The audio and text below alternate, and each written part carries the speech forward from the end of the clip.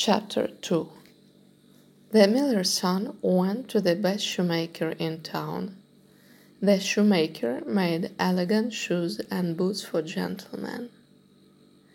"I want to order a fine pair of very small boots. They are for my cat," said the young man. "Okay," said the shoemaker. He was not surprised at all, or perhaps just a little. "Do you have any money?" he asked. "Here you are," said the miller's son. He took his last silver coin out of his pocket and gave it to the shoemaker. Soon the boots were made. The cat put them on. He looked very nice in his elegant boots. "Don't worry about the money, master. I'm going to bring you luck," said the cat in boots. He put the bag around his neck. Cats have no hands, so he held the strings in his forepaws. Then he put some vegetables and a piece of bread into the bag.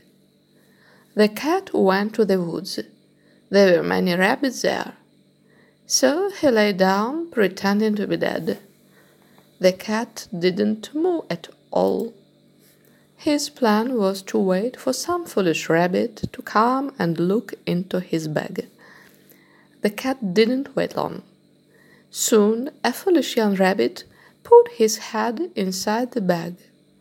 The cat closed the strings at once and caught him. Then, very proud, he went with the bag to the palace and asked to speak with the king. The king agreed to see the unusual visitor. The cat went upstairs to the king's room. He came up to the king and made a low bow.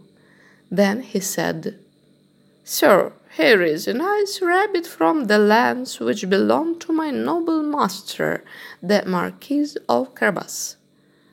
He decided to give his young master this title. "He told me to offer it to your majesty." "Tell your master," said the king politely, "that I thank him for this nice present. I am very pleased with his attention." Another time the cat went to a wheat field and hid among standing wheat.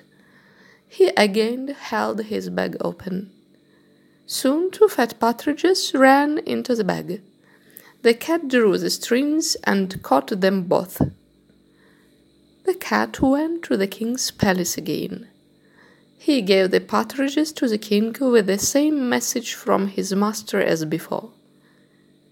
The king received the gift. His majesty was very pleased. He even ordered to take the cat down into the kitchen and give him something to eat and drink.